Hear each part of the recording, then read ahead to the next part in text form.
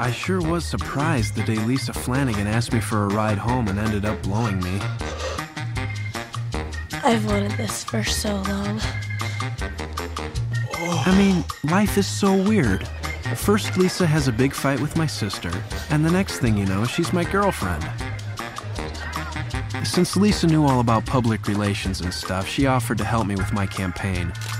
We made a great team. It seemed so natural, the two of us together. It was like a miracle. My leg wasn't bugging me too much, and the weather was so nice. And every day after school, Lisa and I would go to her house to fuck and have a hot tub.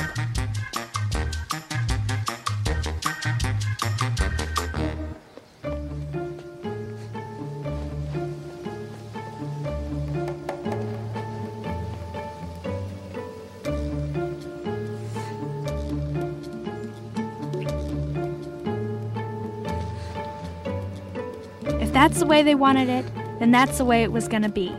But I wasn't going down without a fight.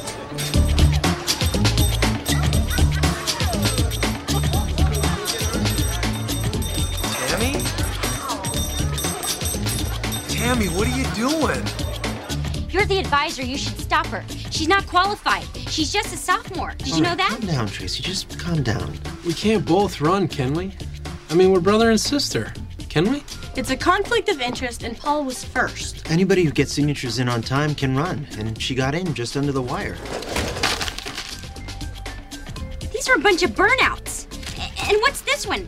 It's illegible. I can't even read that. That's Tim Kobza. She's doing this to get back at me. For what? I mean at you. For what? Tim Kobza? Tim Kobza? Who's he? I've never even heard of him.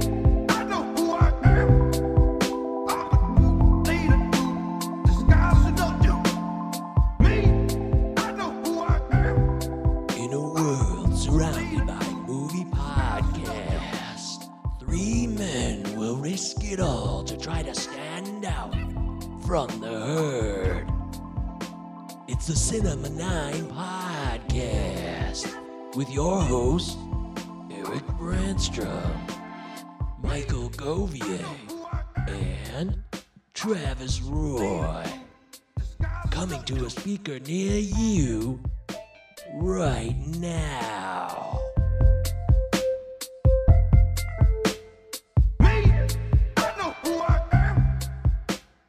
Welcome into the Cinema 9 podcast. My name is Michael Govier. I'm one of your hosts. There's two other men that join me every week. I'm here, he's here, and so is him. He? Hi. Yeah, I'm one of them. Yeah, it's that guy. Hey, it's Travis Roy. He's live from a undisclosed location in the state of Michigan. I'm in Brighton, Michigan. Oh. I couldn't say it. It's not a secret. I'm a 40-year-old man. I'm living with my father. It's happening. I can tell the world. I'm not ashamed. It's COVID. Everything. It's a free-for-all. Well, that's damn true. It's COVID. Things happened. Things didn't fall into place. Things went unexpectedly. I feel no shame. I thought life was perfectly planned out. Well, hey, good to have you aboard as always. Welcome in from the locale, Brighton, Michigan. What do you got there? You got a tasty beverage? You know, I have a Michigan brew here, but it's not very good, so I'm not going to plug it. So I'm going to pretend that I'm drinking the beer that I had before this, which was a Saugatuck Brewery Blonde Ale, which was fantastic. Oh, Saugatuck. Lovely city. I like Saugatuck a lot. It's a good place in Michigan. If you're ever in Michigan and you're not from the area, check out Saugatuck. Eric Brandstrom, live from Griffith, Indiana. What's cooking, buddy? I'm so worried to be with you gentlemen tonight, but I'm looking forward to talking about elections, special effects, and the 20 movies I watched over the weekend. Yeah, man, me and you grinded out a bunch of films, and Travis actually watched very, very less films. So the world is changing, but we still love movies, and this is the Cinema 9 podcast. We're here to talk Election. That'll be the focus of our middle section of our show. Does it hold up? 1999's Alexander Payne. A lot to say about this movie. It's a fun watch, I thought, so I'm looking forward to talking about it. Of course, you can hit us up on Cinema9Pod at protonmail.com, Cinema9Pod on Instagram. We're always there. You can check out our movie reviews and just commentaries on films that sometimes these guys watch. We like film. We have. We always will, right? It's a good time. We post pictures about movies there. That's right. We sure do. So we're going to talk about Election. And, of course, we'll give you our quarantine viewing picks at the end of the show. But first, we'd like to open the show with a fun segment, something we come up with every week. We think really hard about it for like 20 minutes every week. And this week, we've come up with special effects film. What are the best special effects you've ever seen in film? Your favorite special effects movie, if you want to call it that. It's kind of open to interpretation. Special effects can go a lot of different ways. These days, I mean, CGI is king. But, you know, there's other periods of time before CGI. Practical effects are welcome, I suppose. Is that in play here, guys? My friend, I don't have a single CGI-centric choice here. All my choices are practical effects. Wow. Interesting. Okay. Well, hey, Travis, why don't you get us started then? Well, I also wish that my choices were a little bit more original, because one of them, I think we've talked about in the show before. We'll talk about again. Probably the best horror movie of all time, certainly up there. I'm talking about John Carpenter's The Thing. A guy named Rob Bottin. It was basically his first go round. He had some help from some big time names, but it was really his first go around doing this kind of thing. And the masterful, memorable, influential work that he did, man, like that movie is it traumatized me in the best possible way. Wow, that is an interesting statement. Traumatized me in the best possible way. All right, I've not heard of him. Eric Bransham, I know you got something good for us.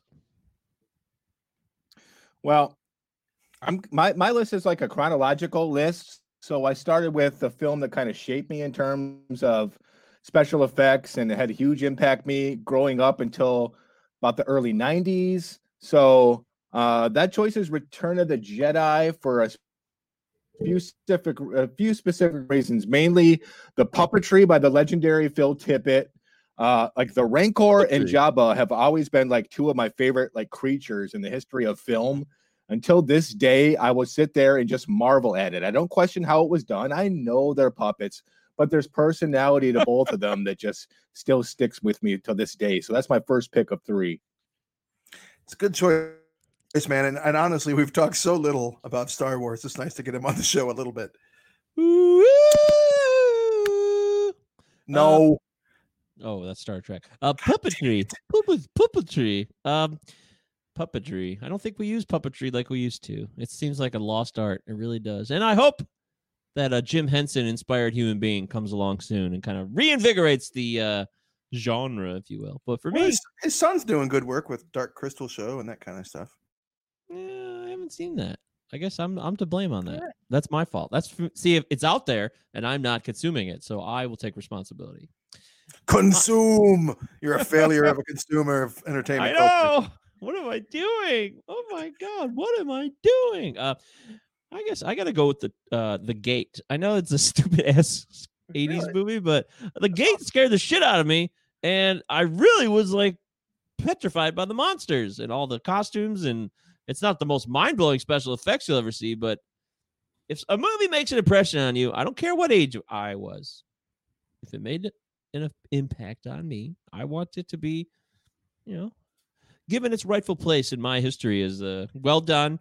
It's not the greatest scary movie of all time. It's got a young Stephen Dorff, as I recall, and it's a stupid-ass movie. It's The Gate. It's basically about these people who are at home, and they've unleashed this gate to hell, or, a dimension of demons, and dumb, scary monsters are in the closets and downstairs, and it's just stupid 80s kids running around in their 80s clothes and with monsters that are scary. And scary enough that I give the special effects or practical makeup and costumes a thumbs up. I'm just fucking thrilled that for the first time ever, you're talking about a horror movie on this show in a positive way. I'm thrilled. So Thrilled. the Gate actually premiered at Brighton Cinema in Brighton, Michigan. That's right. No way.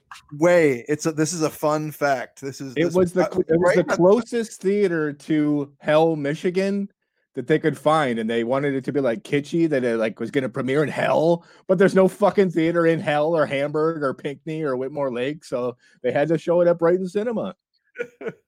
Fuck me. Yeah, true story. Wow. I'm so glad I brought that up. That is a fun piece of trivia. Thank you, Eric. Wow. Travis, what else you got? Again, like my favorite choices here are they're considered like favorites of all time for a good reason. I got to go with Blade Runner, Ridley Scott's Blade Runner. The special effects were supposedly done, not supposedly, but they were done by this entertainment effects group. Sometimes they're called like the Boss Group, Doug Trumbull and Richard Urich, something like that.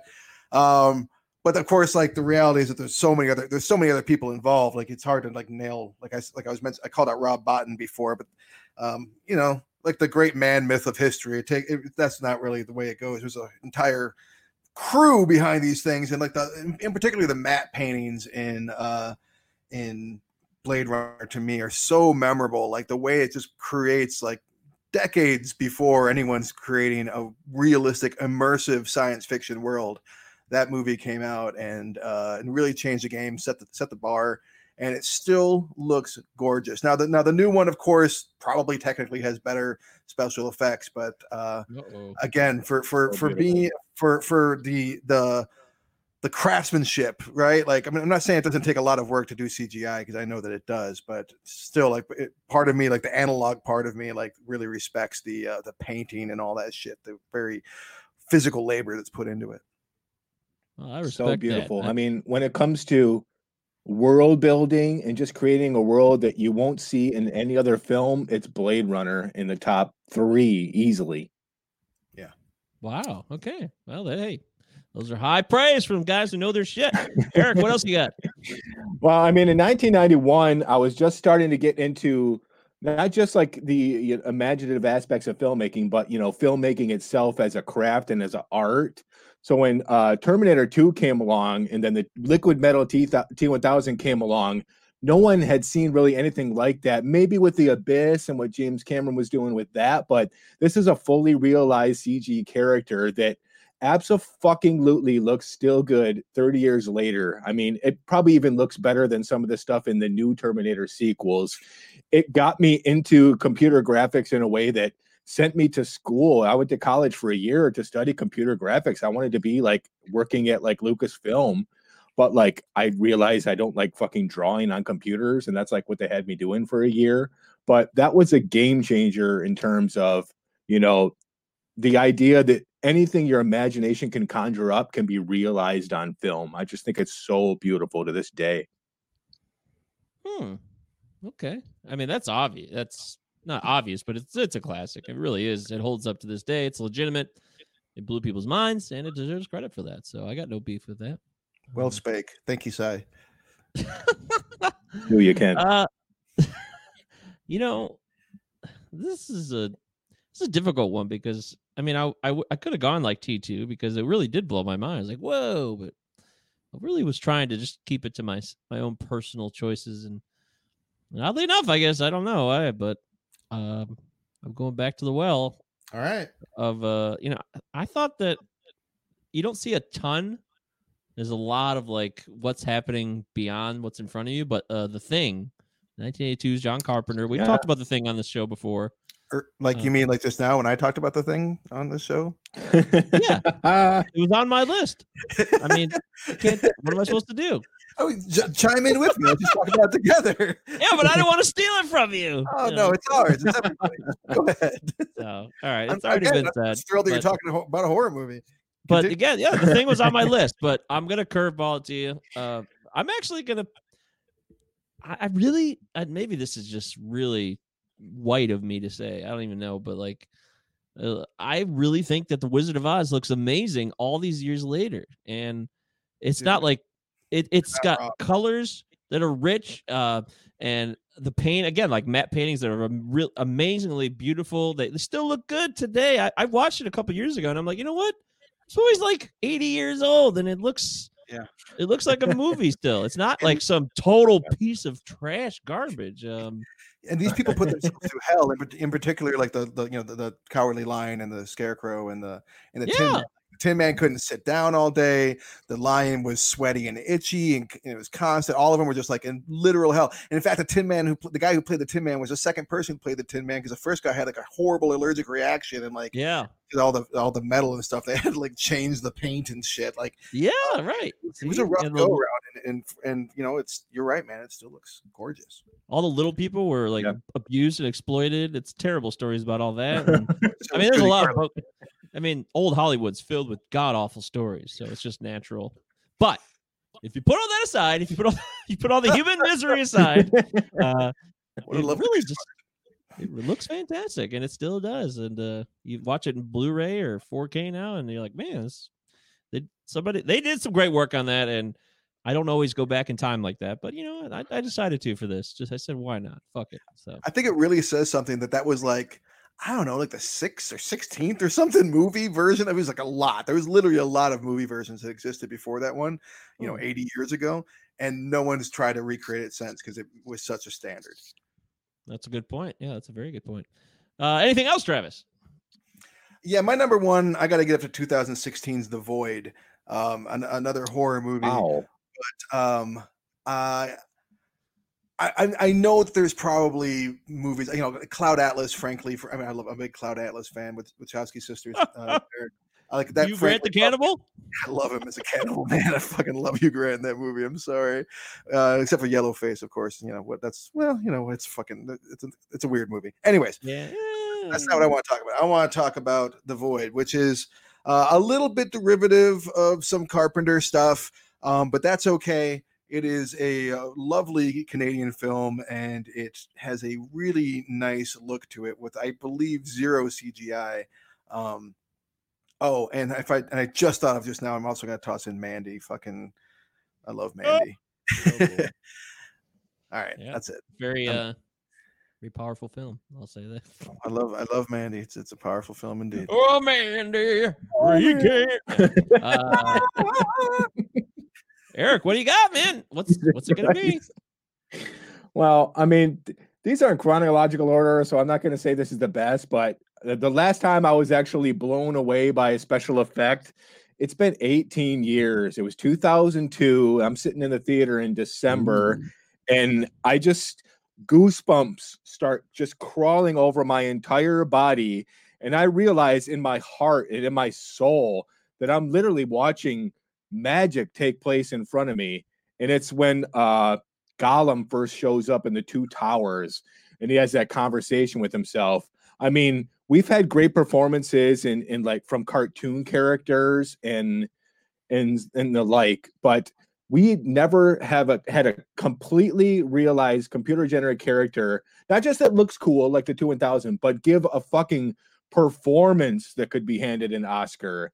And the semblance of these two things when it comes to what Andy Serkis did for motion capture technology, man, absolutely deserves an honorary Oscar, was just unbelievable. From then on, literally anything was possible when it came to, what an actor could bring to something that's fantastical. It still looks fucking awesome. And it's up there easily, top 3 of all time. Yeah, I think that's a great call, man. It really changed the game. Wow, I don't have any beef with that at all. I don't even love those movies, but it was amazing. It's like taken for granted now. Right. And we wouldn't have gotten the the Planet of the Apes, War for the Planet of the Apes, and all those kind of movies. Imagine if we hadn't had those. Had that not had, also really stunning. You talk about Tim Roth, 2001, right? Some really great special effects, man.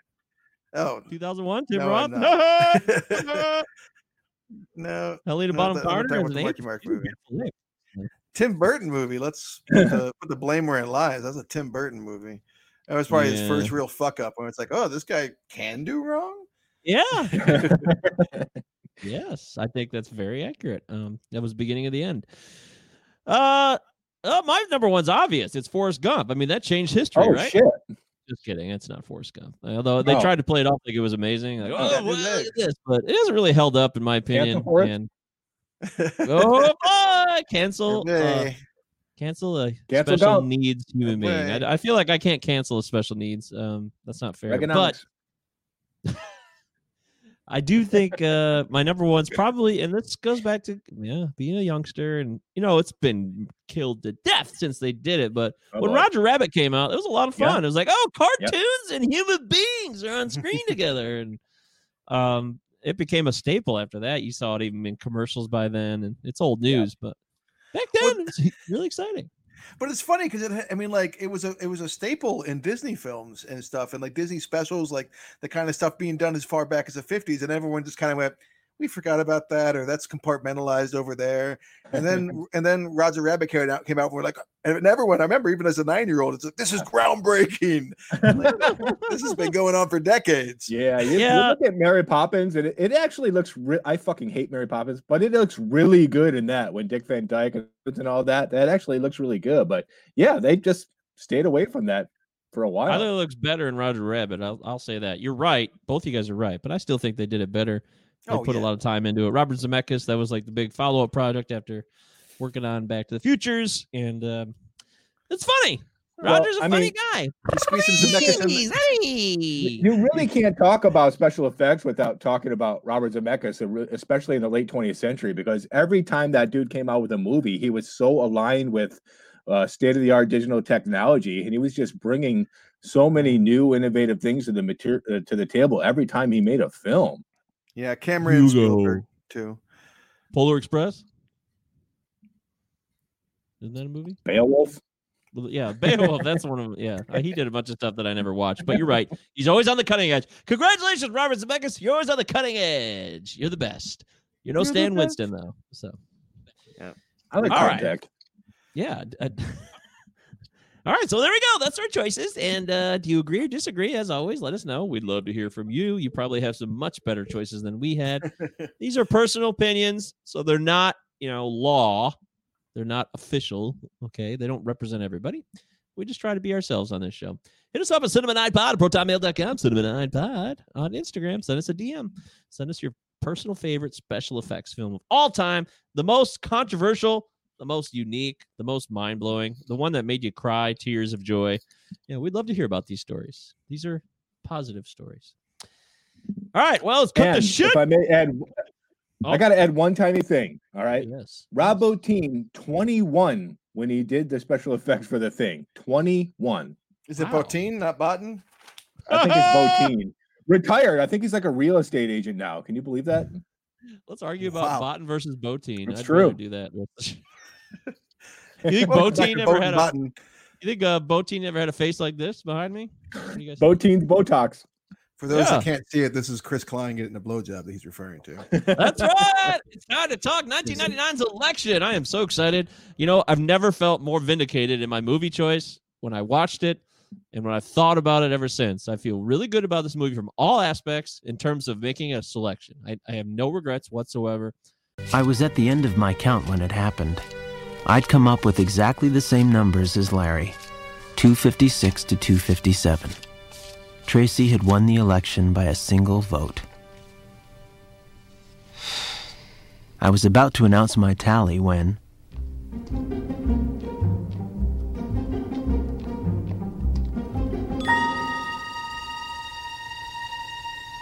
The sight of Tracy at that moment affected me in a way I can't fully explain.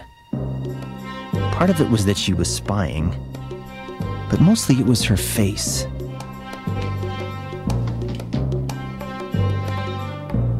Who knew how high she would climb in life? How many people would suffer because of her? I had to stop her. Now.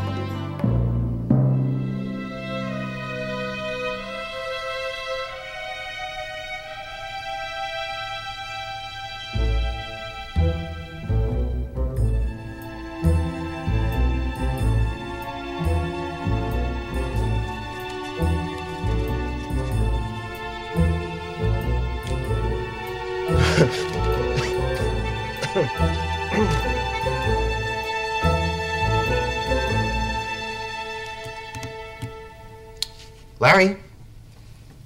Yeah? I think we have a problem. It's fucking hilarious. It's so sardonic. It's got so much going on. I want to dive right into it. 1999, Alexander Payne, Reese Witherspoon, Chris Klein, Matthew Broderick. This is a fun film in a lot of different varieties. Let's start with the usual. Travis, do you recall when you first saw this? Do you have any memories of this? Let's go back to 99. Pardon me. Well, don't get emotional. Take your time. No, I like a lot of movies that we've talked about. Like my main memory is I was working at Blockbuster Video. I missed it in theaters, but I took it home on VHS, and it was one that I instantly knew this is an important movie. This is going to be one of the ones that people remember and talk about from this era. And I remember being kind of surprised that it did. I mean, it won a bunch of awards. It won I think an Independent Spirit Award. I think Reese Witherspoon was nominated for or won a Golden Globe. It did pretty well, but it didn't do very well during the Academy Awards. I believe Alexander Payne won best, and the other guy whose name I should have looked up, James. Let's just call him James. They won a best. They won best adapted screenplay, and well deserved. But there's some Oscar worthy performances in here. I think there's some. The direction is also pretty outstanding. The script is really, really good though. It is, and that goes to what's his face's book, Tom. Oh right, yeah. See, we could probably break out the IMDb a responsible Tom podcast. Perrotta. Tom Let's get this motherfucker's name out here. Come on. Yeah, Tom Perrotta wrote the novel. Yeah. He's also written and Jim Taylor. I almost said that too. Jim Taylor was a co-writer of the screenplay. Yeah, Jim Taylor's been Alexander Payne's writing partner in a lot of his movies, so they work together a lot. But Tom Perrotta wrote the novel. He's written other novels like Little Children, which was a really good movie with what's her face, Kate Winslet. Yes, Kate Winslet. Thank you. So he's got a track record for writing all kinds of different types of books. But what about you, Eric? Election? What do you recall about it? You remember the first time you saw it? Dude, the first time I saw Election was a couple of months ago. I never saw it in the late 90s. Yeah, I thought you guys knew that, but yeah, I always missed it for a couple of different reasons. I was never a Reese Witherspoon fan, and the poster fucked me all this time because the poster was just Reese Witherspoon's face with Matthew Broderick's head in her mouth, and I never really cared for Matthew Broderick either. I just always thought he was this adequate actor. So it was a hard pass every time. I was it's a hard pass. I don't really care. So I first saw it a couple of months ago, and I enjoyed it. But I'm really glad you picked this because I got to take another look at it without, with fresher eyes. And I set the notepad aside this time, and yeah, I'm really happy to talk about it. I'll say that. All right. Well, her pussy gets so wet, so you will be very surprised. That is in film history is that cut and that close up of his face saying that is literally one of the most disturbing things I could, and not even the most disturbing thing in the movie that this same guy says. It's it's intense, but yeah, carry on. Sorry, it's jarring. I was talking about Mark Herlick. That's the actor's name. Part. Oh my god, Mark this guy really Herlick fucking sells these disgusting lines that he was given. Yes, Mark Herlick plays a teacher who becomes very passionately involved with Reese Witherspoon's character, who's Tracy Flick, which is a great character name, by the way. Tracy Flick. It's so perfect for her. She's a overachiever, if you will, someone who's really trying to get the most out of life. She's not a rich girl, and she feels like she's slighted. And it's very interesting. We'll talk more about her. But Election, I remember it well. I didn't see it in the theater, but I saw it on DVD as soon as it came out, and I was like, what the fuck is... I fell in love with it immediately. It was right up my alley. I was funny, and I also a huge Reese Witherspoon fan. I always have been. So, oh, wow. Always. Yeah, I mean, I fell in love with... Oh, yes! Reese Witherspoon's my... I guess she's my Winona Ryder, if you will. When she was in Freeway back in '96, I saw that on HBO movie. It was originally an HBO film, and I watched that, and I was like, "Who the hell is this?" And I was young. I mean, I'm her age. We grew up together. So the fact that I wanted to make love to her was relevant because I was her age. So that's legal, by the way. I want to make sure everyone understands that's normal. I'm a regular guy, and now me and Reese were explaining that. I am. We grew up. Me and Reese. We're like Does it sound like a stalker? I'm not a stalker, but It's always good when the host stops and says, "I'm a normal guy. Do I sound like a stalker?" Take a picture of yourself thinking of me as a stalker. Send it to the Benign Pod. I agree. Stalker meter. Give Mike a 9. That face.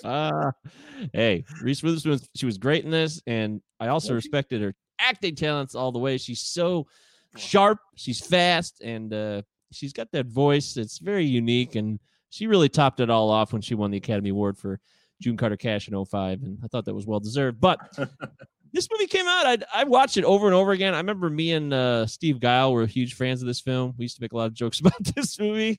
And even Travis, when you came back and, you were gone for a while, and we connected on this movie a bit too. Although I know that I just think this might be my favorite movie of hers, and that's saying a lot because I like a lot of Reese Witherspoon films. But I digress. I'm off track. So let's talk about the film itself. It's got a solid rating on IMDb. Anybody want to throw out a guess? It's rock solid. It should be great. Is it legendary? I looked too recently. I know what it is. I'm going to take a pass. 7.2. Spoilers. Right? Yeah, that's right. 7.2. I think that's bogus. I think this movie's way better than The Game. You guys are idiots out there. I don't know what you're talking about. It is way better than The Game. Thank you. Yeah. Fuck The Game. Don't let The Game fuck you, though. That's a good point. Don't forget that. Election gets a 92%. 92 from the critics. Critics love this movie. They fall in love with it. They love. This is right up a critic's alley, in my opinion. Yeah, it is. The audience 79, so it's good. It's a really solid score, but it's not it's not like 80s. It's not 90s. So I guess the audience has. But that matches the 7.2 on IMDb. So there's obviously something about this, and we'll talk about that. There's something about this with the audience. We're like, well, maybe this isn't the movie for me. But as far as our critics, as always, we go back in time and we take a look at our critics and see what they had to say about this movie. Find him. I'm looking for. Find him. Find him. I'm always looking for Destin Thompson. We're gonna find out he's like 17, right? Well, he's been missing from the last couple of movies. For some reason, he's not been checking in on these older films. I had a hard time finding any negative reviews just because I was so goddamn curious. So I'm excited to hear what you say. Oh, here he is. Here he is. All right. Here he is. Back in the day, too. Destin Thompson of the Washington Post says, the satire of the season, a hilarious razor-sharp indictment of the American dream. 5 out of 5 stars. As always, I think as often anyway, he's dead on. Yeah, that's good. Oh, Wesley Morris. I love Wesley Morris, by the way. He's a good critic. One of Election's many beauties is the graininess that gives the classrooms and corridors the homemade quality. Yes. No, there's no one's shot a high school like this before or since. So, not to go on a tangent.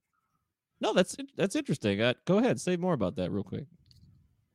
Do you guys know who the director of photography was on this one? Is it his usual one? That's a good question. Well, as always, we're here to help, and his director, James Glennon, who I love James Glennon. Doesn't look like he did About Schmidt with him. And he did Election, and that looks like about it. A lot of TV, a lot of HBO TV. Yeah, actually some not so impressive stuff. Best Men. Really? Some not The Runner with fucking Ron Eldard, that was made for HBO. Yeah, really. I think that it must have been a really shining moment in his career, and he was a good team up with Payne, because I agree, it looks fantastic. Yeah. Oh, he did do. Oh, this is a movie I think you like, The United States of Leland. That is a good movie. That is a great movie. He did that one. I've considered that for the show, actually. That would be a good one. That could be a lot to say. Yeah, that is a good one. So yeah, no, I agree with you, Eric. Yeah, this movie, it feels like being almost in our own high school in the late 90s. It's weird. Yeah. Well, Alexander Payne, we're going to talk a shitload about him, but he does this, his shots, his cinematography, it's like drab, but it's so purposeful. Whereas the Coens will do a similar thing where they flirt with the mundanity and the personal crises of these people in suburbia or the Midwest, but they do it in this grandiose operatic Sergio Leone type way. Yeah. Alexander Payne always shoots these he might as well be filming like a fucking cardboard box because he knows that it's the characters and his absolutely beautiful writing that's really going to sell everything. But it's still so interesting. The dichotomy is so weird. You know an Alexander Payne film from a mile away. But at the same time, like this movie looks so and feels so distinct. And it would have been really easy to kind of turn this into a cookie cutter thing that you can continue variations on this theme, kind of like Wes Anderson does. But Alexander Payne has not done that. Like this is a unique movie in his career, just like Sideways is a pretty unique movie. Nebraska is a really unique movie in his career.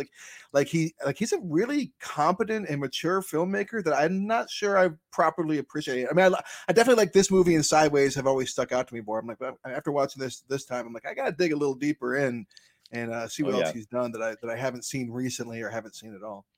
Yeah, Citizen Ruth was his first kind of breakthrough with Laura Dern, and that's good. It holds up quite well, I think. Worth a look.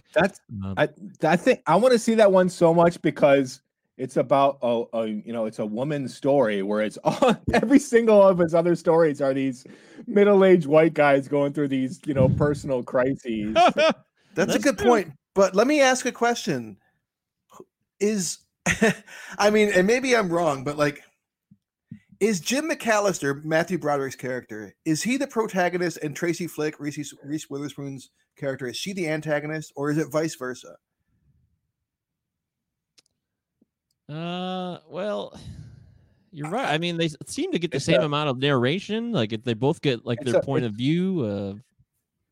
It's a farce, and it's thanks to the multitude of narratives that reminds me so much of, like, I mean, I don't want to sound too esoteric, but like fucking like Shakespeare. I mean, you look at something like A Comedy of Errors or Measure for Measure, and it's like just this whirlwind of silly characters. There's no antagonist. There's no protagonist. It's just step back, be neutral, and look at all these characters. Watch them go. I think that's a really good point. I think that's a really good point because Tammy's real strong character, and I would like to talk at great length about Chris Klein as Paul. Dear God, thank you for all your blessings.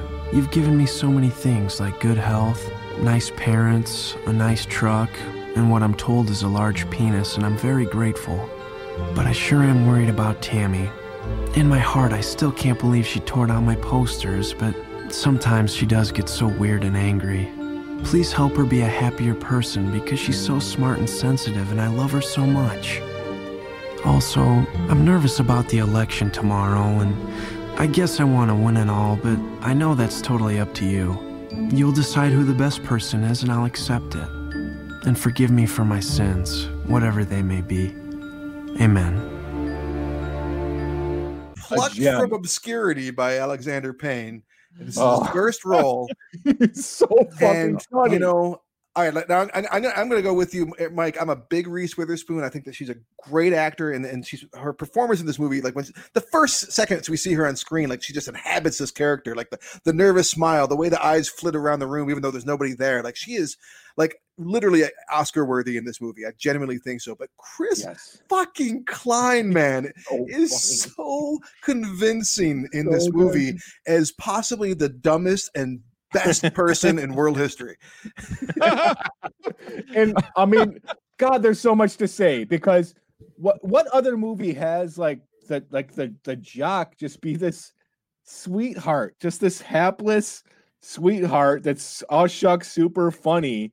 It's not as complex as character of Tracy Flick, so it's kind of easy for Chris Klein to come in and do his thing, but what a gem. It's laugh out loud hilarious to this day. Yeah, it's not a prototype of your jock thing. I would definitely want to cover him more. I just want to throw out. Yeah, we're gonna talk about Chris Klein in detail in a moment. But we're covering election. We're looking at it from our own critical lens. And Dennis Lim of the Village Voice said the film never finds a confident tone. The film never finds a confident tone. Now, I think this is just a silly critique. What do you mean a confident tone? Like, this movie, if anything, is very brazen. This film is extremely confident. So if you're gonna, what do you think of that? Well, I mean, I agree with you. I think that also sometimes critics, like obviously everyone's opinion is gonna be different, fine, whatever. But also sometimes critics probably feel like I gotta find something to critique here. And I just don't feel like. I mean, to show my hand early, I don't feel like there's a ton to be negative about here. Yeah, I don't right. feel like See, there's a ton to be negative about. That's why that criticism sucks. Now, listen to this criticism from Ross Anthony of the Hollywood Report Card. He says, I felt uncomfortable for nearly the duration of this tremendously well put together piece. So that I can believe. That I can totally be like, okay, yeah, right. That one makes more sense to me because there is some interesting material that could make certain people feel like, I don't know if I'm down with this. I get that at least. So that makes sense. But to say that it has no confidence, get the hell out of here, Dennis Lim. That's bogus. Absolute horseshit. I mean, this is, in my opinion, one of the best satirical films I've ever seen. And with any great satire such as this, you have to be confident or else you're going to look like an absolute putz if you're not completely in control of the wheel. Exactly. Thank you. Confidence is key in satire and parody. It's because of its neutrality and it's stuffed with this cynicism, and it's not it's like insolvent of sentimentality. So to say that you're not confident to have an ending where people are just kind of doing okay, you're going to call that not confident just because that's where the narrative takes you. I want to keep that as a band name for the record. Someone write that down. The Insolvents of Sentimentality. Thanks for coming out. All right. So let's talk Chris Klein, though. Let's get back to it, Travis. Chris Klein, you alluded to this performance. Give it to me. Unload with both barrels, man. Let's go for it. Fuck. All right. Well, you want to fucking have a hot tub or what? All right. So that's that line, right? That which I hope that you intersperse in here, that you put that clip in. That line, that is so funny when he says we go back to our house to fuck and have a hot tub. But it's also like, it's so funny because not just because he's saying a hot tub, like it's a verb. It's so but it's it's the genuine sweetness of his delivery. Like it doesn't, and the same thing later when he's like, I went to a Mexican party, like this, like everything that he says, like he's so innocent, and I just buy the character, and because he's so kind of oblivious and innocent, that when he does things like for instance, the scene where the really good scene where you get like this above shot and everybody's praying, like all the principals are praying, and then he's the last one to pray, and he's the only one to not start off praying about the election, like it's an afterthought for him. He prays for his sister first of all, and then two, like he has faith. He's like, I trust in you to choose the best option, like whoever's going to be, et cetera, and it's like he's humble. Like he's so humble, he's the kind of dude that's going to vote for Tracy Flick instead of himself and totally throw a monkey wrench into things.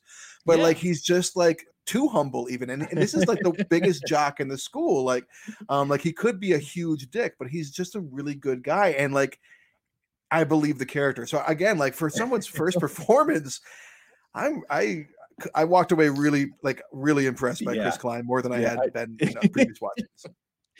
It's so refreshing because he starts out and he's like so existential. He's like, what?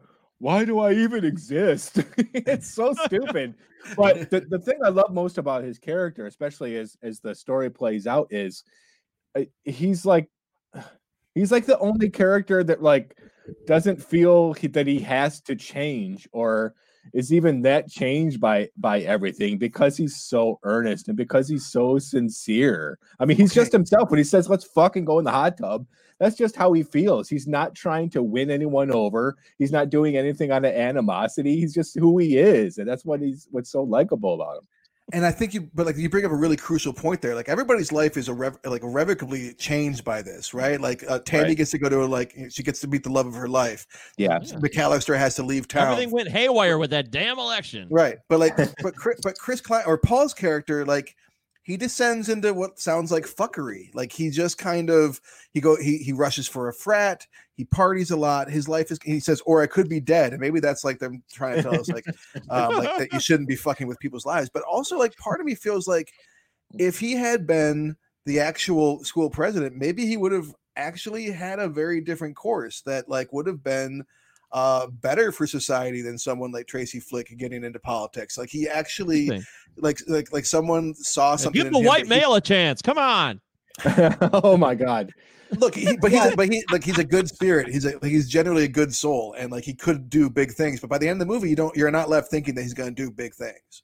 Right. That brings up point. That brings up an interesting point for a couple of reasons. Like, I think the most prominent, I think the one worth investigating the most is, what does Tracy want to, like, what does she glean from winning? I mean, do you get any flicker of anything that she's going to do for other people, even if she wins, or is it all just this goal that she's mandated by of her own? Absolutely, it's a facade of her own ego. She thinks she wants to help other people, but she's always about her and the next move. Hey, I'm going to do this, and I'm going to do that, and I'm going to do this, and I'm going to do that. That's what she does. And she's a classic overachiever. I mean, she's a single child too, and she's a classic overachiever. And those combos is nasty. It's a nasty combo. That's exactly what I was about to say. There's no mention of the father and the figure, and her mother is the kind of mother that when Tracy Flick temporarily loses, she's like, well, maybe if you put up more posters or like had a better speech, and it's so revealing in that like one scene that the mom is actually in. Yeah, and also she like consoles her, and then she says that shit. All right, well, maybe you could have done better.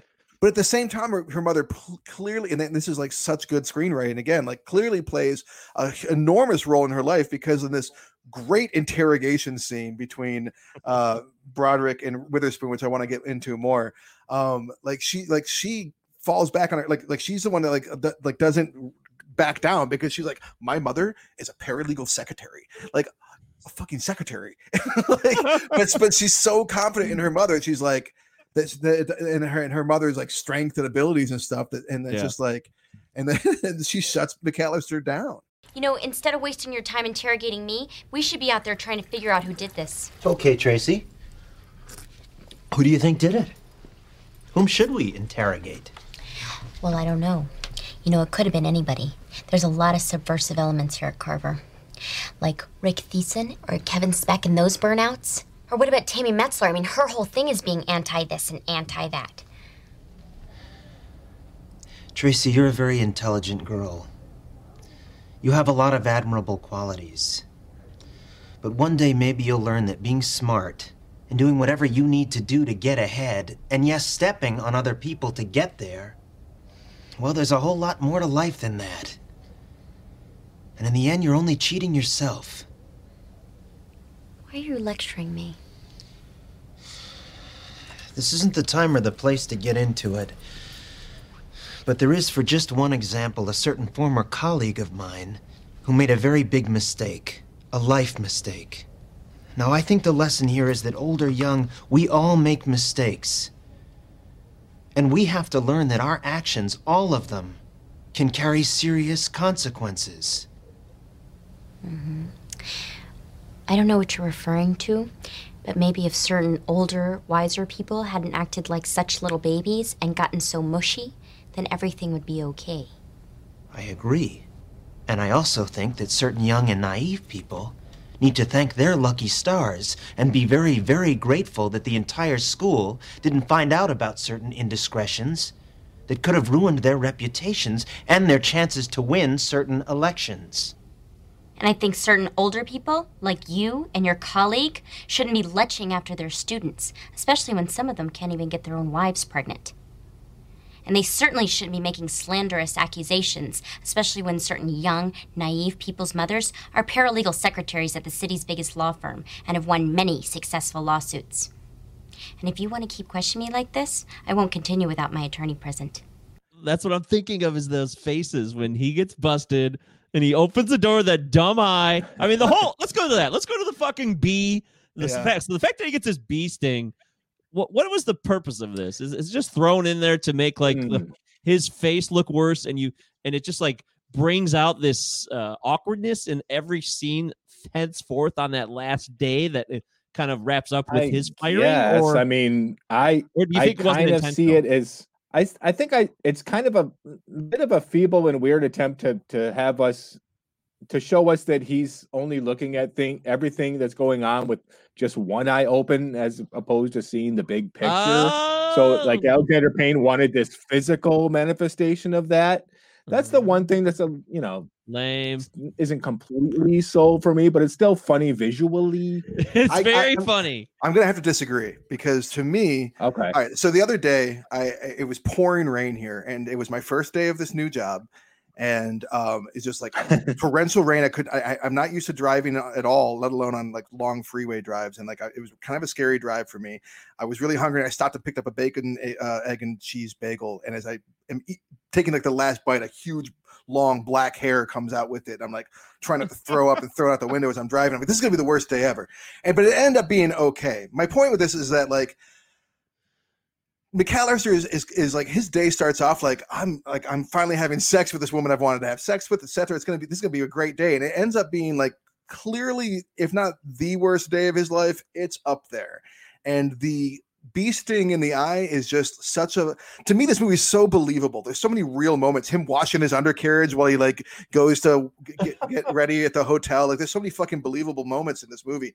And that bee sting to me is one of those really believable moments because when it fucking rains, it pours, man. And like, he's just like, and his delivery when he gets stung, like, oh fuck. Like people like really immediately realizing like what trouble he's in. Like it's just like the icing on the cake of like the perfectly shitty day. Yeah, his demeanor changes so much. I mean, he's the 3-time teacher of the year, and he's happy-go-lucky. He participates in the school assembly, boys, and has a good time. And then on that day when he's doing the count, and he does it with Larry and the other kid, well, it's a squeaker, Mr. M. I got her by a single vote. And he's like, Larry, we're not electing the fucking Pope here. He just totally loses all of his sensibilities and his respectability. He'd lost all like perspective because he was just thinking with his dick, just like his friend Jim had, and he like is running around town, letting his students just be alone as they take a test, just like trusting them to not like cheat or anything. He comes back and doesn't look like any of them have cheated. Yeah, I wanted to mention that as a former. That was so stupid. 48 minutes to go to a hotel room, get it all up, and leave a whole classroom alone, even in high school. No way in hell that's going to fly unless you had a assistant TA who could watch it. Or something. I mean, that was just so absurd. But we all I tried to get a coffee while my kids were in music class, and I barely made it by about 2 minutes. Yeah, we should mention real quick that we're all educators in the show. By the way, can you tell we're being very careful about how we talk about this sexual relationship with the student? I think we should. I mean, I want to talk. I could talk about this for 3 hours. I think that's what's the majesty about it. But Matthew Broderick, I mean, I called him just adequate earlier. I mean, he is fucking fantastic in this. This is his best role ever, probably the best role of his career. I agree. Someone once described him as, I think it might have been on the commentary, as being an expert at having like this controlled panic. He's really good at that by being like very like minimal while you can tell his mind is like swarming in a really subtle and funny way.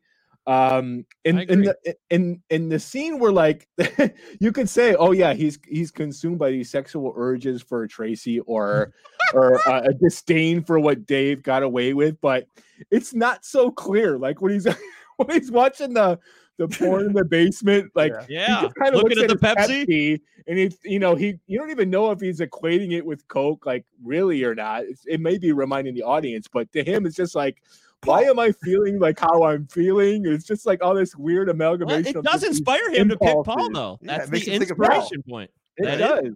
So that is a big deal. He's staring at that Pepsi. He's like, wait a minute. He's thinking about what Tracy saying about the Coke is the Coke. But it's just under the surface. It's not in your face. It's just like, why am I feeling the way I'm feeling? No, they don't like lay it out exhibition style bit by bit. They give you all the pieces, but then it all just kind of happens.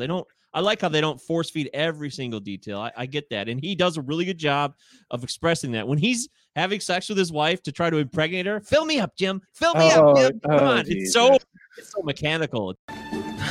Fill me up. Oh, yeah. Fill me up. Oh, God. Just like that. Oh, yeah. Fill me up. God. Oh, God. Oh, just God. Like that. Just like that. Oh, yeah. Do it, Jim. Do it, Jim. Just like that. Oh, God. Do it, Jim. Fill me up. Just like that. Do it, Mr. M. Do it. Fuck me, Mr. M. Fuck me. Fuck me hard, Mr. McAllister. Harder, harder. Fuck me, Mr. McAllister. Fuck me hard, harder. So empty, you know. Their marriage is awful. It's just Oh, fucking dude, awful. that brings in another one of the most amazing points of this movie, and that again, like, make it so memorable and real to me, is that the voiceover very rarely, if ever, reflects what's actually happening on the screen. Like, he's like, we've never been closer, and it shows them like eating, like, of not speaking to one another. Yeah. And Tracy Flick is like, Anything wrong? right. And Tracy Flick's like, I really loved our talks, and it shows them fucking, you know, like, it's like, no, like, everything that they say is like the opposite of reality, you know. It's like these lies that they're telling themselves. It's all about this self-deception. Yes, Great. you can't really rely on the narration for what's happening. And I do McKee would appreciate that, approve. because it's not just repeating. That's a great point. You're right. It's not repeating what's going on in front of you. It's showing you the dichotomy and the confusion and the lies that people tell themselves and the people they love. And they're all these rationalizing. and these these multiple narrations, it's almost like it gives you an excuse to be like this like condescending observer yourself, because they're all unreliable narrators, and it's not force feeding you a protagonist like we talked about earlier. When's the last time you saw a movie that had 4 narrators and like it did it perfectly and you gave a shit each time they cut to the other one? Not narrators necessarily, but I will say a movie that this really makes me think of, that we've discussed already in detail, and that's the same year, Paul Thomas Anderson's Magnolia. This makes me think of Magnolia because of the way it deals with different characters so well, but interweaving a big story. But it's also something that we talked about when we talked about that episode, is that, like, it's so easy to make like an explosion epic. It's so easy to make a gritty death epic.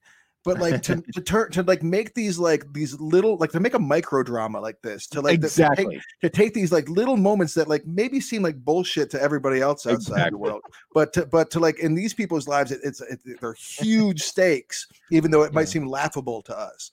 Like that is, and it's handled with such aplomb. It's handled with such skill. It's handled so well that it just makes for a really fine movie. And like, if I were to sit down and like watch those movies back to back, I think that'd be really satisfying. I think they could even get away with one more narrative. Do you have any idea who I'm thinking of? The janitor? The principal? No, the kids who are counting the ballots. Oh, Larry. I think would definitely have a say in what they know is going on in this entire election. I think it would be funny for them to sit back and be like, because they're so sweet themselves, and I love it when like kids in high school and movies are like just honest, good people, and not these characters. Like, these kids are like, no, we didn't count it wrong. The key, Mr. McAllister. Right.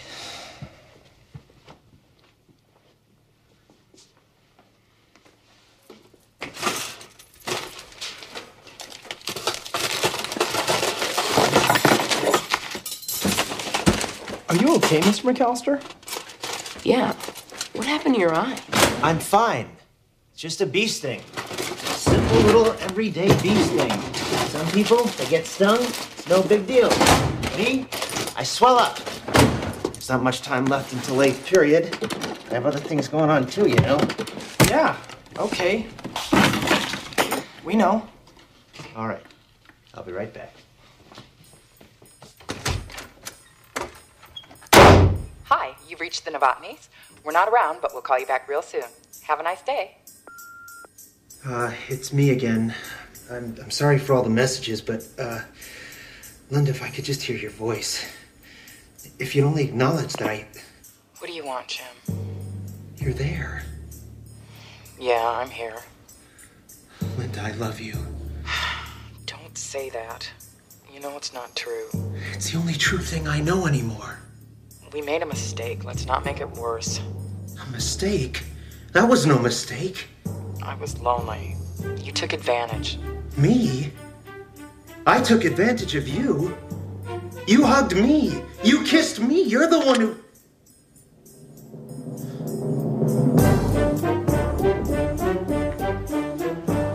Hey, Mr. M, big day, huh? Not now, Paul.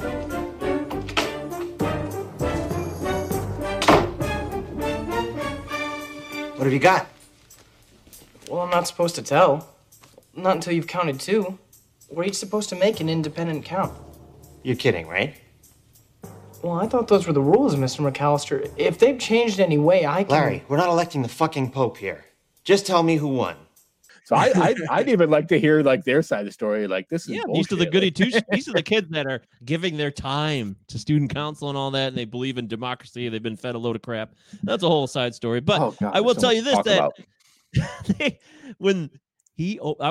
said it earlier. When he opens that door, Jim McAllister, and he has no idea. He thought everything's behind him. He's ready to start his life anew. He wakes up invigorated, takes a shower. He's gonna get. And you notice, by the way, and I think this is intentional. Like his actions and every little thing he's doing is more unhealthy for him. His movie starts with him working out, like running. Okay. Remember, like he's at the track. That's how the movie starts, with the sprinkler.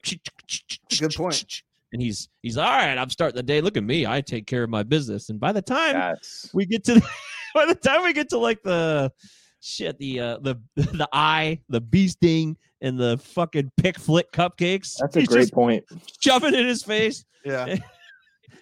So things have gotten worse and worse for him, and I think that's deliberate. But when he opens that door and all those faces, that I just love that. I love that direction. It's simple, but to see Colleen Camp's face, Tracy Flick's mom, all the kids' faces. Shot. Yes, over and over, and then they start doing more and more, multitude, then it's spinning and spinning, and even the fucking janitor. I love how they set that up. Jim so brilliant. Jim McAllister's trying to clean out this. You guys should know this. You'll know this more. Anybody who's been a fucking teacher, that fridge was so realistic. That teacher's lounge fridge was the most realistic teacher's lounge fridge I've ever seen. I've seen that fridge at least 3 times in multiple different schools. I've seen that janitor today. Yeah, yeah, exactly. That was like Ron Lewis, a little more silent than Ron Lewis, but he was trying to do a solid. Jim McAllister was trying to clean the fridge. He's like, all right, I'm going to help out here. I'm going to clean this up. He makes one mistake, and then he makes a mistake later, and it ends up costing him. I think it's not cheesy to me because it makes sense. It's believable. Again, it's like life can hang on these weirdly contingent moments that don't seem significant when you make that tiny choice to maybe not clean up that stuff that you dropped so well. You're thinking, I cleaned out the fridge. I did a good job here. There's a mess on the floor, but I threw out the box, whatever. Yeah. Right. So-and-so can mop it up. And this guy harbors that shit for like a couple of months or whatever and is ready to turn him in. Right, that we get that like that quick shot of that flashback of the food being thrown on the floor. So good. It's to let it really drive it home and let us know this is why it's happening. Had that not happened, maybe everything would have been fine. The custodian never says a word. He does no words in this film. He just says a face. Hey, here's what we need you to do. We need you to make this face. Can you do it? Yeah, I've been doing this face for 25 years. I'm good. Well, no. But stop speaking though. Just the face. Yeah. There. Can you look more like Milton from Office Space? Good. Yeah, good. He's a great Milton. Same year, man. He should have tried out for that part. I wonder if he did. Probably did. But yes, so the high school, like you said earlier, Eric, it's just like our old high school. This was filmed right around our senior year when we were graduating. 98. We graduated June of 98. This film was filmed in 98, so it's got a lot of similar parallels. To me, it does look just like our old high school. It really does. The same kind of windows with the doors and everything. Everything, the way it's all structured, it reminds me of my old high school. I can take me right back in time, and we even had our own sex scandals at our old school. So it makes me think. Yeah, Lord knows we had plenty. Which that raises an interesting question to me. Do we think that like this would become a national news story in 1999? Because I don't think it would now. The election interference is what ends up being the national news story, which is funny. Not the kid having sex with the teacher. Right. Well, people don't find that out. Like the press doesn't seem to find that out. But what becomes a viral story for 1999 is that a teacher like did this, election fraud. Right. Okay. And I don't buy that. That was one of the only things in the movie. I'm just like, I just don't think that people would really. I don't that's think where they lost you. Story. Yeah. That's where the very end. You. Okay. Yeah, there's 2 things here that I wanted to look at because it's been 20 years now. The way viral news goes is completely different. Picked up on an email. This is still when email was earlier in its infancy, and that would have happened. Maybe a bulletin board piece. It's so fucking different how much things have changed in 20 years and how news disseminates from these tiny little towns. Right. Omaha is a smaller town. It's not the tiniest town, but it's a smaller town. And then the other thing is how sexual episodes in high schools have become like a normal thing. They're like part of pop culture almost in a weird fucking way now. And I think that's fair to say because it happens, or we hear about it way, way more than we ever heard about it now. And when this happened in 99 in this movie, it was right before that brink where things changed. And I'm looking at this from a lot of ways personally. I think about Columbine. I think about the affairs that teachers and students have, and it gets out a lot more. Everything kind of changed right after when this movie was made, and I think that's what makes this movie kind of in a time capsule. It really does. It's like in a place in time where everything changed right after that. I really see things that way. I'm curious. But at the same time, I don't feel like it's dated, right? Like I feel like like some of the technology and lingo and some of that stuff does, like her mom jeans that Tracy Flick's wearing, but like, but yeah, it does feel pretty timeless relevant at the same time. Yeah. You're right. No, I agree. I don't think it's dated at all. I definitely think this is a relevant and topical and timeless story, and the way it's told and how funny it is and all of that. But I'm just thinking of some of these details and how they're different now. They just wouldn't make as much news even necessarily. It might be a local story. We're talking about in 99. If this story hits, I mean, we're talking about this appearing on like Sally Jesse Bayell in like 1990 versus now where it might be on like when you scroll to try to figure out what the weather is going to be like tomorrow when you get like the iPhone news. But I mean, like the sexual scandals in this are, I think, what opens a huge picture. We haven't gotten into like the whole Dave and Tracy thing. I think that deserves a lot of attention in this conversation nowadays because I don't see that happening in a studio release nowadays without getting way more attention than this did back then. That's a great point. I don't think Tracy Flick gets enough appreciation for being this. I don't want to get too ecclesiastic about this stuff, but the movie has a lot to say about misogyny, first of all, and a lot of other things that I did not recognize, I don't see a lot of people recognizing in 1999, and I see Tracy Flick's becoming like this, like maybe iconic figure. Who am I to say? But for teenage women, she's been through so much shit. She got sexually abused by this fucking guy. I'm not gonna sit there and laugh at this fucking guy when he talks about her wet pussy. That's why I hate this scene. There's just so much to say in terms of all the scandals you're talking about. The election is like. It's the funny part, but it's how we treat Tracy like while watching this that I think is the bigger. Like, why do we dislike Tracy Flick? Oh, there's one more thing about Tracy I think you should know. Her pussy gets so wet, you can't believe it. Don't tell me that. Don't tell me that. I don't want to know that. Or do we dislike Tracy Flick? Yeah, I don't know that I dislek Tracy Flick exactly. Like, okay, like there. I don't dislike. Sorry, that's a big question. No, I do a little bit. Yeah. Let me put this to like my thoughts real quick. It's obvious that Jim McAllister doesn't like Tracy Flick, but he doesn't like her because she brought down his friend, right? His reasons for not liking her are not really that legitimate. He might focus on some of her behavioral things that are like they're like nails on chalkboard. But like really he probably would be fine with her had that not happen with his buddy and bandmate, etc. He dislikes her for the wrong reasons, but she is not a particularly nice person. I mean, even when you see when she gets very briefly, you see when she becomes president of the student council, like it shows her like with the gavel yelling like order, like yelling at these people. The people are dead silent. No one's talking. No one's moving. She just loves the power and is screaming order over again and banging that gavel because that's the kind of thing that she wants to do. So she's not a great person.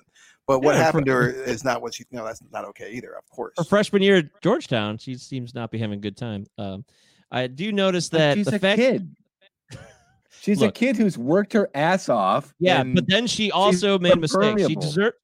Travis says that he doesn't like her because of what happened to his friend, but Jim McAllister also knows that she tore down those posters, and now he might have that intuition because he knows what happened between him and his friend too. So maybe that gives him like a thought that he wants to believe that she did it. So he goes with that. Now, whether that's legitimate or not, that's fine. I'll concede that point. But she does do it, and then she tries to get away with it. It's a completely bogus thing to do. She's lies. so shocked that he thinks it's her, yeah, even though yeah. it's not. Her audacity in the face of being accused of something that she clearly did, and then the whole This is what I was waiting for. This is what I want to talk about. This is the first thing we should be talking about. Here we're an hour in Ennio Morricone's score from Navajo Joe. Oh wait, what? I mean, that's Ennio Morricone. Yeah.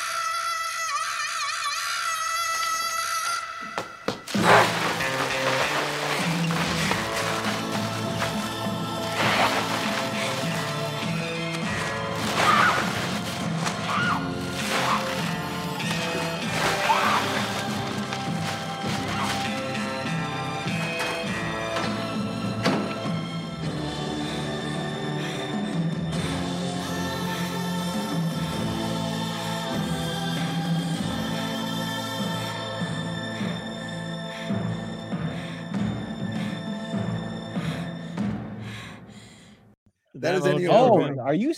From Burt Reynolds' Navajo Joe. And I cannot think of a better sound in film history to signify anger and shock and dismay. Like every time we get that sting, that it's just like so piercing.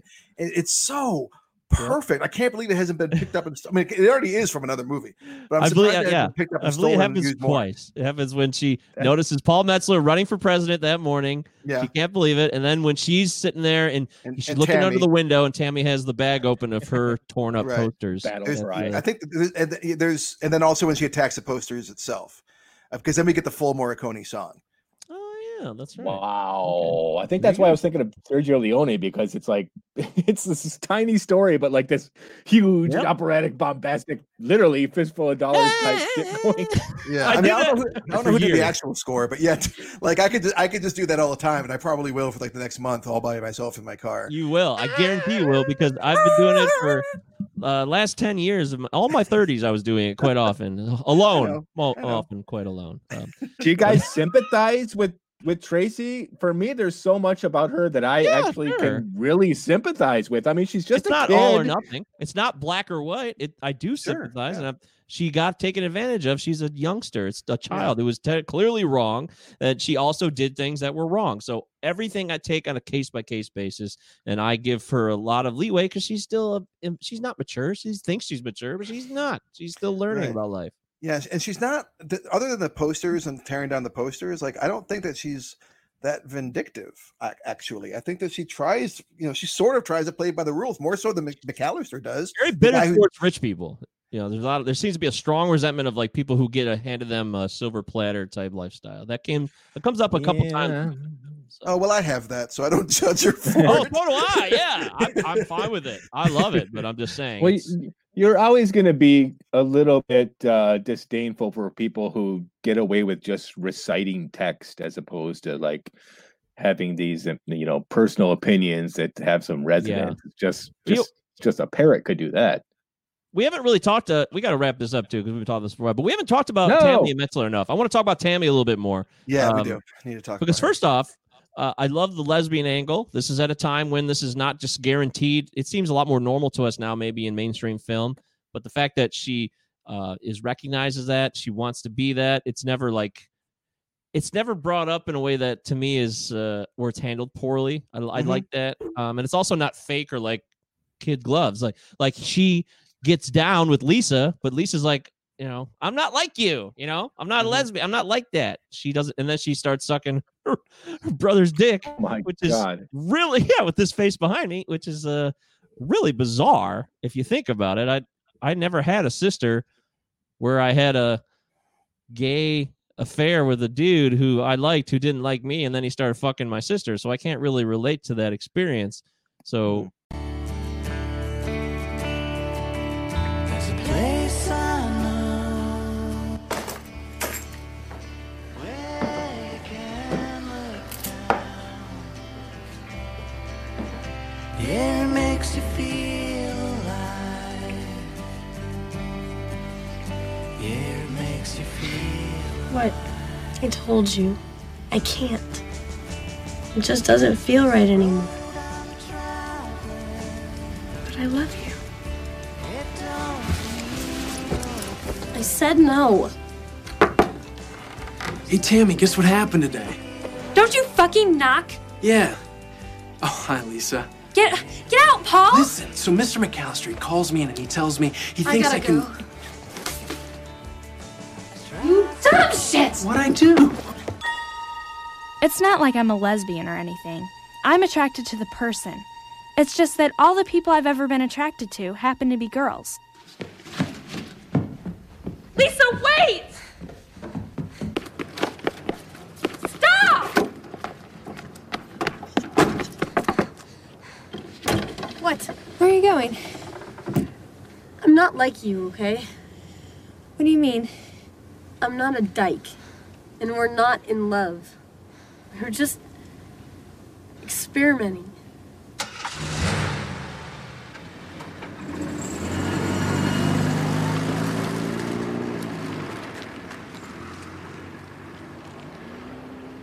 I wonder if that must have been really painful for Tammy. But Tammy never seems to show any type of like she's upset. She does. Oh no, when he she's has a fuck in suicidal. a hot tub. When she has a fuck in a hot tub, she cries. But like she wants revenge. Tammy's suicidal.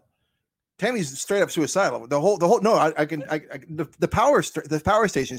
She says when I'm sad sometimes I'll sit here and stare at Yes. the power station for hours and Right. imagine my body if I lay down on these tracks or whatever and how it would disintegrate. I wonder how it would feel. Yeah, she's thank you. suicidal. Oh, I Great guess call. it's a lighthearted suicidal offering then, because it doesn't come across to me like It's subtle, but that's what I it mean. is subtle. Okay, And no, like it I- or I- not, I- like it or not, it goes into her politics. It's easy to say she doesn't give a shit and just wants to dismantle the student government, but a lot of that's probably undertones of that, disillusion of that. Yeah, she's a And- rebel. Yeah, I absolutely. love Tammy. her meeting after I'd absolutely she vote gives for her her. speech. When she gives her, I would vote for her too. When she gives her speech to the whole Probably. school, and then they go back to the principal's office, he's like, "That little bitch." This is the principal. He's got his two fingers Well, up. God, yeah. Walt's pissed. Just that just every tiny little bit with this officious principal where he doesn't even believe the honest kids who know the election's been rigged. Says so Easy, much. Fouch. That's every I don't like fucking where you're going, school. Fouch. Fuck that. Yeah, no shit. Close the door. I tell you, that little bitch made a fool out of us. I want her out of this election. I'm getting everybody all riled up like that. She is washed up. You understand me? She's finished. Well, we can't throw her out of the election just because we don't like her speech. That's not what student government is about. Yeah, whatever. Look, all I know is she's a troublemaker. She's on my list. All we need to do is send a message. So maybe we should just suspend her. That's it. 3 days. She's suspended for 3 days. He's great. I forgot his name too. He's been around. a lot Yeah, of films. he did really good, and also the guy that it was nice to see. The guy that played the dad from Donnie Darko, also played the dad. Oh, I forgot to mention his that. name's Osborne Holmes. Holmes Osborne. Yeah, Holmes Osborne. Osborne. Yeah, Holmes Osborne. I forgot. And then and then the guy we're looking for, Phil Reeves, was played the principal. Who Walt Hendricks. That's right. Yeah, Phil Reeves. who's also he's a regular collaborator of Alexander Payne. Obviously, he's in Sideways and About Schmidt as well. And they had so Jessica Campbell plays as Tammy Metzler. She's probably somebody we're not familiar with from a lot of other films, but they originally had Thora Birch. Thora Birch, and she was in, and something happened, and she left. So then they just scrambled and found this Jessica Campbell to fill the role, and she actually does a great job. I think she's even more like authentic, maybe in a way that she's very believably like awkward actual teenager, like as good as. And I do think that like Witherspoon and Klein just so fantastic. Klein is 20. That's a good age to be playing an 18-year-old considering how they're usually played by 30-year-olds. Reese Witherspoon's like 23, but she looks young. But like Tammy, like I believe that that's a kid. She's got braces. She dances awkwardly. Her hair is like whatever. Like she just like she seems like a real believable kid. Where do you go when you've been shunned by society? Catholic school, apparently.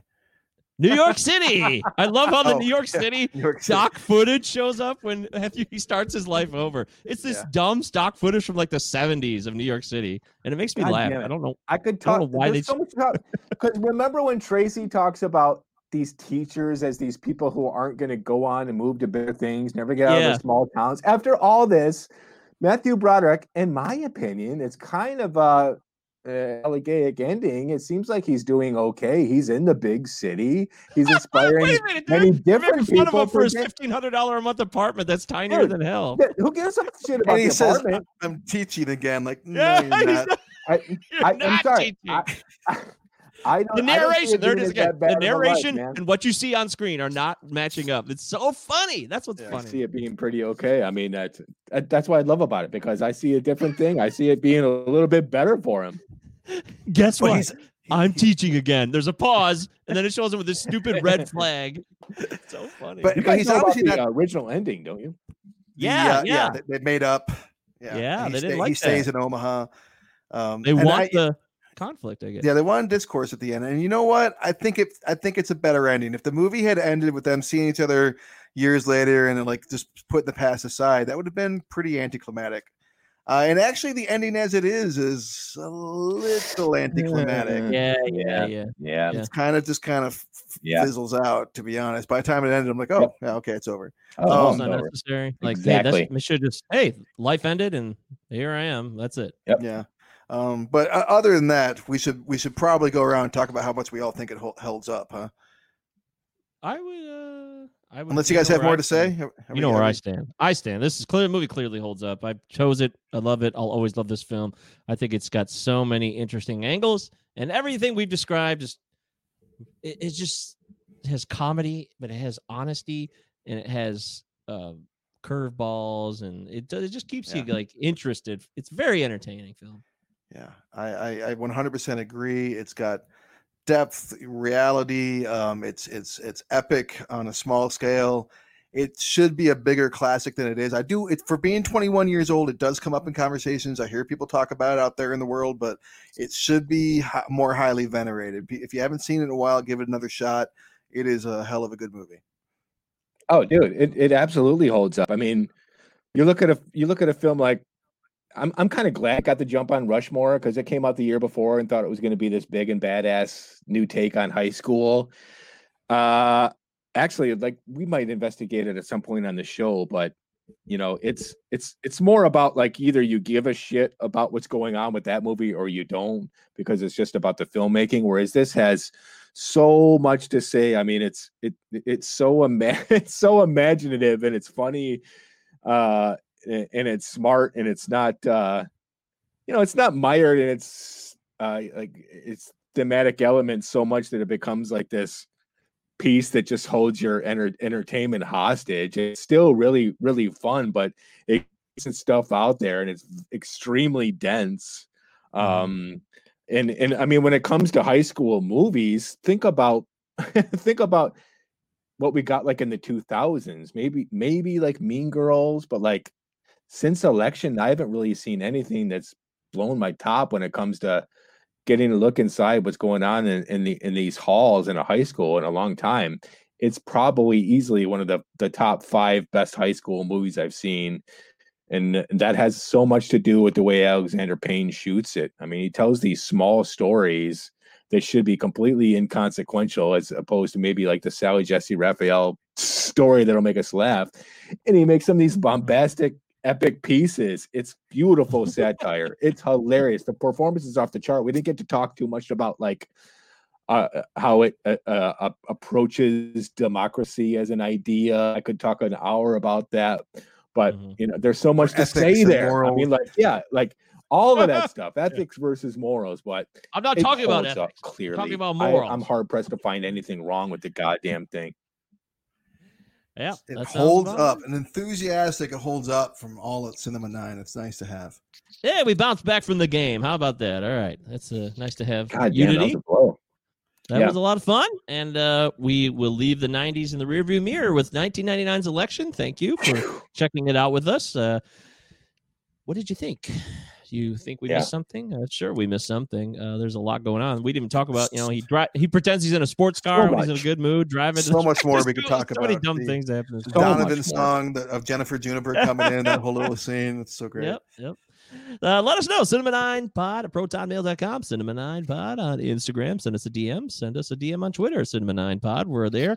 We're here for you. We stream the show on Twitter and Periscope, and we also give you the podcast that you can listen to anytime, any place. Let's give. Oh, it's very sweet, very emotional. Let's move into our quarantine viewing picks. It's that time.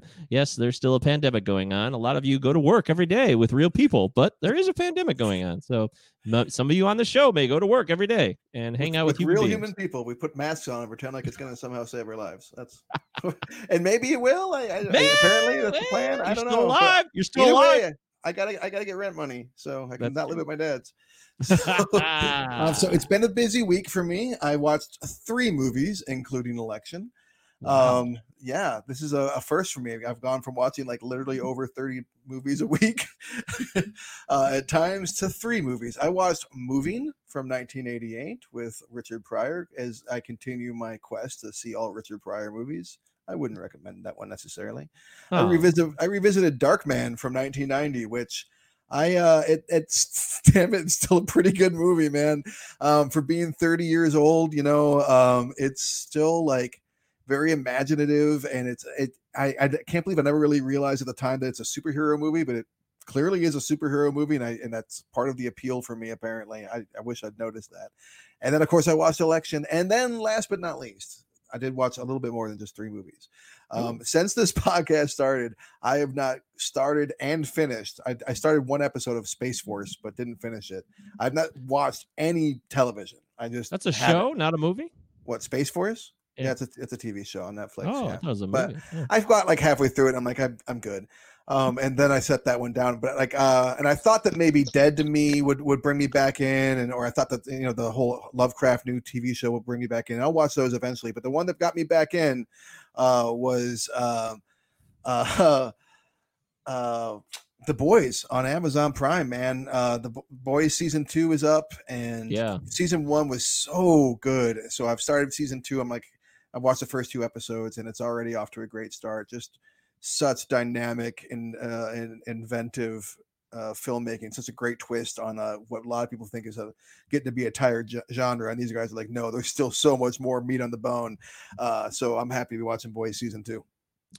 Yeah, I'm hearing really good things about. I heard really good things about it last year, and now it's cashing in, and it's taking a different approach, which seems obvious, seems overdue, and I'm sure it's been done in different realms, but maybe not as in mainstream areas. So I'm glad that it's getting its run, and it's something I should watch. I would like to watch that.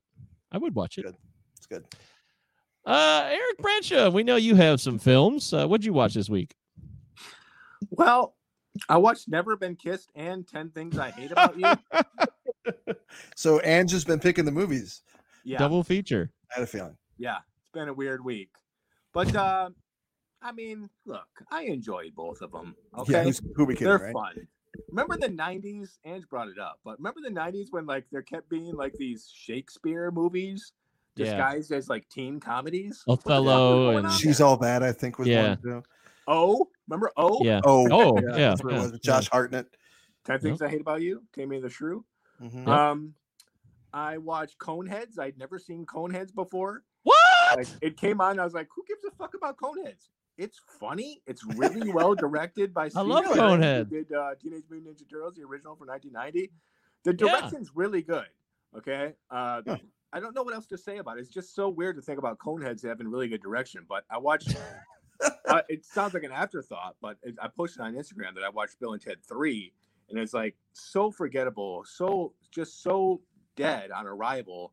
The direction, it might as well have been shot by like a security cam. Like it's just pointed at the actors and they're saying the lines. Whereas something like Coneheads is like, it's so dumb to say, but like every shot is really interesting. If you get a chance to watch it again, it's on all the platforms now for some reason, but it's just really imaginatively made, and I was surprised. My favorite of the week was I took a look at The Indian Runner from 1991, Sean Penn's first film. Mm-hmm. Yeah. What'd you think? Seen this? Yeah. I've never seen it. It was okay. It's kind of a chore to sit through. It's a slow burn, A little bit. but it's gorgeous. It's really beautiful acting by Viggo Mortensen and David Morse. Yeah. And Trish And, Arquette. and based on a Bruce Springsteen song. which Based is on really a Bruce cool. Springsteen song. I was just blown away by this soulful, beautiful performance by Viggo Mortensen. So that was my top pick. Yeah, it's a good movie. Okay. David Morse is Viggo. always great too. Viggo, David Morse. Yeah, David Morse. is in Viggo. the Crossing Guard. That was Yeah. that was a good one. Okay, yeah. So I watched a fair amount of movies this week. It's funny you mentioned, Eric. I watched TMNT 1990 for some reason. So funny you mentioned that. Jack Black and Sam Rockwell's Own, right? I love it.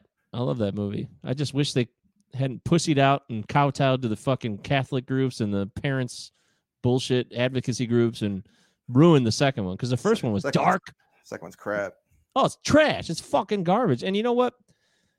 I just really want to give respect to the effort that Jim Henson and everybody put in on that first one, because those suits and the way they look, it's awesome. They got like these smiles, like full teeth. It looks great. It really does. And it holds up, man. So kudos to them. Respect will be given to that. And I just think so good. It is. It's so dark, and like you connect with turtles. I mean, you connect with them because they're there. You could walk up to them and touch them. That speaks volumes. You want to talk about special effects? Practical. We're all It about just the means practical so much effects. more. They can be like bolstered with blend. CGI, I think, Yeah. but you gotta have a practical foundation.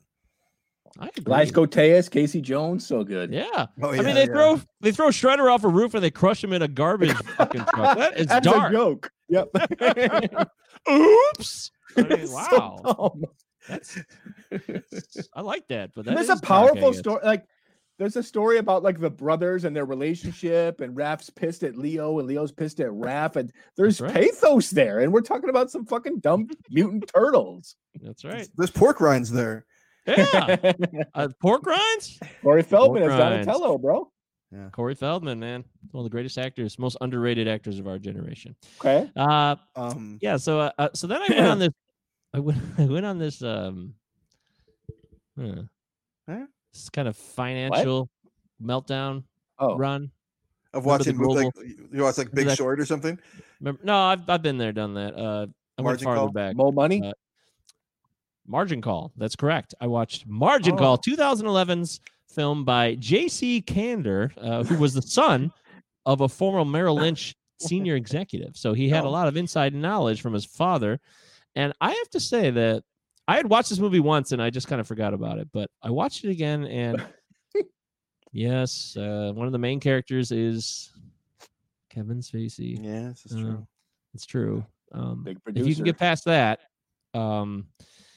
Zachary Quinto is really good in this. He produced it. He had his own little production house behind this. And this was after the first Star Trek, so he probably had a bunch of money and he was excited. And he does a great job being like this kind of this analyst who's just kind of stumbling upon it. And Stanley Tucci's in it. He starts it all off, so that's awesome. Having the Tucci in the house is great. And the cast is fantastic. And this is actually one of the best like Wall Street type movies ever. Better than the Flash that you see with like Boiler Room or even Wall Street. You know, I love Wall Street. I've always loved Wall Street, but like Money Never Sleeps. You're talking about Money Never Sleeps. Of course, that's superior to the original. That's why they did a second one, Travis. Come on. Margin Call is understated, and it almost shows in a really honest way that makes it more scary and relevant to me. How just protecting the corporation with their decisions, and not in a dramatic way. They're just having like really kind of calm. I mean, a little bit of heated discussions on a few things, because they're having like this 24-hour period where they're panicking on a decision to dump all these assets or not. And it shows you that corporate governance and these people in these worlds, they're not like villains like Gordon Gekko necessarily or anything like that. It's just a series of people continuing to make choices. Like Stanley Tucci gets let go in the beginning of the film. It's not a secret. He gets fired, and that's what starts this process. And he gets fired by Demi Moore, who's a big wig. And by the end of the movie, they're both in this room stuck together, fired together. But they have nothing to do except just be hidden in this room together because they can't be like revealed to society. They can't have their secrets revealed for the day. So they just sit there, even though she's the person that just fired him. And they both had the same intentions, and they both ended up in the same spot. I thought it was really thought-provoking, and I really was surprised how much Jeremy Irons could just like grab my attention. I give him a lot of credit. I love Jeremy Irons. Oh, he's so good. He's so good. He really is, man. He's him in The Watchmen was unreal, dude. Just unreal. Yes. Good call, man. Unreal. Jeremy Irons, like he's even like, I mean, like he's. I'm sorry. Go ahead. But yeah, he's no, he commands a fucking room, man. As soon as he walks in, and if you go back even to old school, like Reversal of Fortune, Dead Ringers is so fucking awesome. I never saw Dude, Dead Die Ringers. Hard with a Vengeance. I love that was the best one. I used to think it was the best one. I may have to revisit. Nine and Sinker. he was an asshole. Yes, you got his number. All right, let's keep going here. So that was Margin Call was really, really good. And then Such I watched a Mike Beaubier movie. Is it? Yeah. We had it on Laserdisc at my dad's in 1999. Laserdisc. I watched Die Hard 3 like 50 times that year. I remember that. Yeah, it was a big deal. And then I watched Inside Job. So I'd never seen the documentary itself. I know everything about the financial crisis, but I'd never actually seen Inside Job, which was like one of the big Oscar winners of that year. Matt Damon narrated and basically breaks down everything that you would see or know about from all these other films like The Big Short or Too Big to Fail or even Margin Call in a sense. So I was glad I watched it. I was into it. It was interesting. What about Fun with Dick and Jane? I haven't seen that one recently, and I really need to revisit it because it's been 15 years. And, I would like to see how much our society's changed 15 years since Dick and Jane changed the world. It's a remake, so it can be remade again. There was one before that with Jane Fonda and I think Alan Arkin or somebody. Oh, remember when Alan Arkin was terribly miscast in Gattaca? Oh, remember when we talked about Paul Schrader? Paul Schrader. Good evening, everybody. I'm your detective for the evening. Jesus. So stupid. Why? Why? It doesn't make sense. Anyways, so Inside Job's fine if you want to watch a documentary, but it has been 10 years since that movie came out, and the global crisis has been 10 to 12 years, and I just thought it was interesting to take a look at how things have changed, or even more depressingly, how nothing has changed. Okay. Pencil that Anyways, in. that was pretty much it. And then, I watched something else too, but whatever. I couldn't get Heaven's Gate in. Come on. You should have told me Heaven's Gate like 3 days ago. Would have made. I definitely would have watched. We're telling you now. We'll Heaven's Gate. Heaven's Gate. I think I'm definitely gonna be able to pull it off now that I'm watching more movies again. So I also watched. Yeah, that's what it was. I watched Walk the Line because I got excited about election, and I immediately went to Reese Witherspoon and watched that movie. Again. She's so good. And I watched. I'll admit this freely. I don't know if I'm recommending these, but I watched them. I watched He's Just Not That Into You.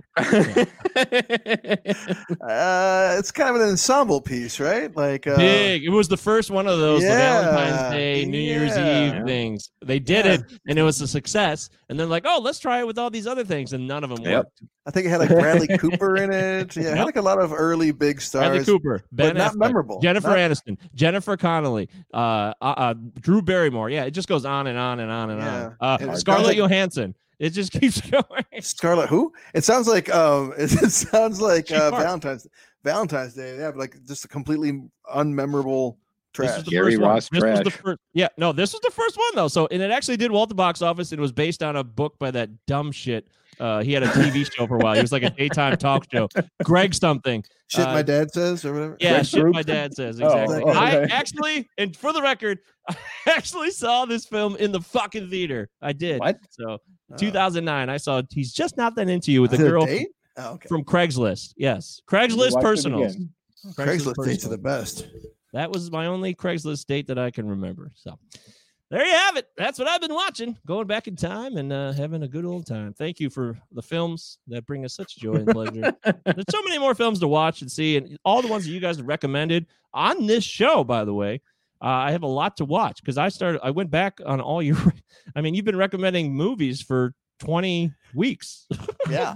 Have you watched it? It's so weird how No, I need cyclical to. our show is. Like, we'll talk about something and it will literally like pop up on my streaming feed, like out of nowhere. And I'll be watching the movie we just talked about like last week. It's so fucking weird. You were saying? Wow. But next week we got a doozy. Okay, yeah. So let's wrap up the show. Next week we have a special guest. So we're having a guest host. We'll all be here, but we're having a fourth. And then after that, we'll do listener's choice. But next week we've got the one and only Take It Away. And we're not doing listener's choice the week after that. I thought we were going back to the regular rotation and then doing listener's choice. I thought we were. Oh, well, then I completely misunderstood that. I thought we were We'll doing figure it out. We'll figure it out. Just maybe we'll just all 12 of you listening, please continue to be put out patient. reruns for a couple weeks. You know, we haven't had when's pilot season and when's like summer. We're definitely not going to do that. Go ahead, Eric. You have the floor. Tell us what's going on. So Angela is our special guest next week, and Angela. Yeah. So it's double the audio issues over. Hey, all right, even better. So, is there a local public You studio? might have to just like record this at fucking Burger King. Take their free Wi-Fi. Could you go to, could you go to like Dave and Buster's? They have like a studio in there or something. I guess we'll try. But she told me her pick last night, and I'm actually really excited because it's going to give us a chance to talk about Peter Weir. We're going to stay in the realm of academia. We're going to stay in the 90s. We're going to have a chance to talk about Ethan Hawke. All right. So she picked Dead Poets Society. And we can talk about the great Robin Williams. A straight up boo from the 90s. That's an 89 film for the record. That's the 80s. For the record. But I'd like to, I can always talk Robin Williams, and I haven't watched that movie in a long time, and I actually have access to it, but have deliberately not watched it because I kept on thinking, I feel like this is going to show up on the show soon. So Really? I literally kept thinking that, so I haven't watched it. So Do you know I've never watched I've never seen it. What the fuck are you booing it for then? Because I know about it. I know all the stories. Oh, Captain, my Captain. You know, it's already been spoiled. Captain, my Captain. Yep. Yeah, someone stands on a desk, so don't bother watching the movie. You know 12 seconds from the rest of it. Yep. That's all I know. It's been parodied on Family Guys. They already know what it is. You never know, man. Well, I honestly don't. I'm curious because I don't know if this is going to hold up or not. It could be a Born on the 4th of July situation. You think it's just like the cheese with the guy waving the American flag turns into an absolute masterpiece. But that movie's trash, you know. So it's so good.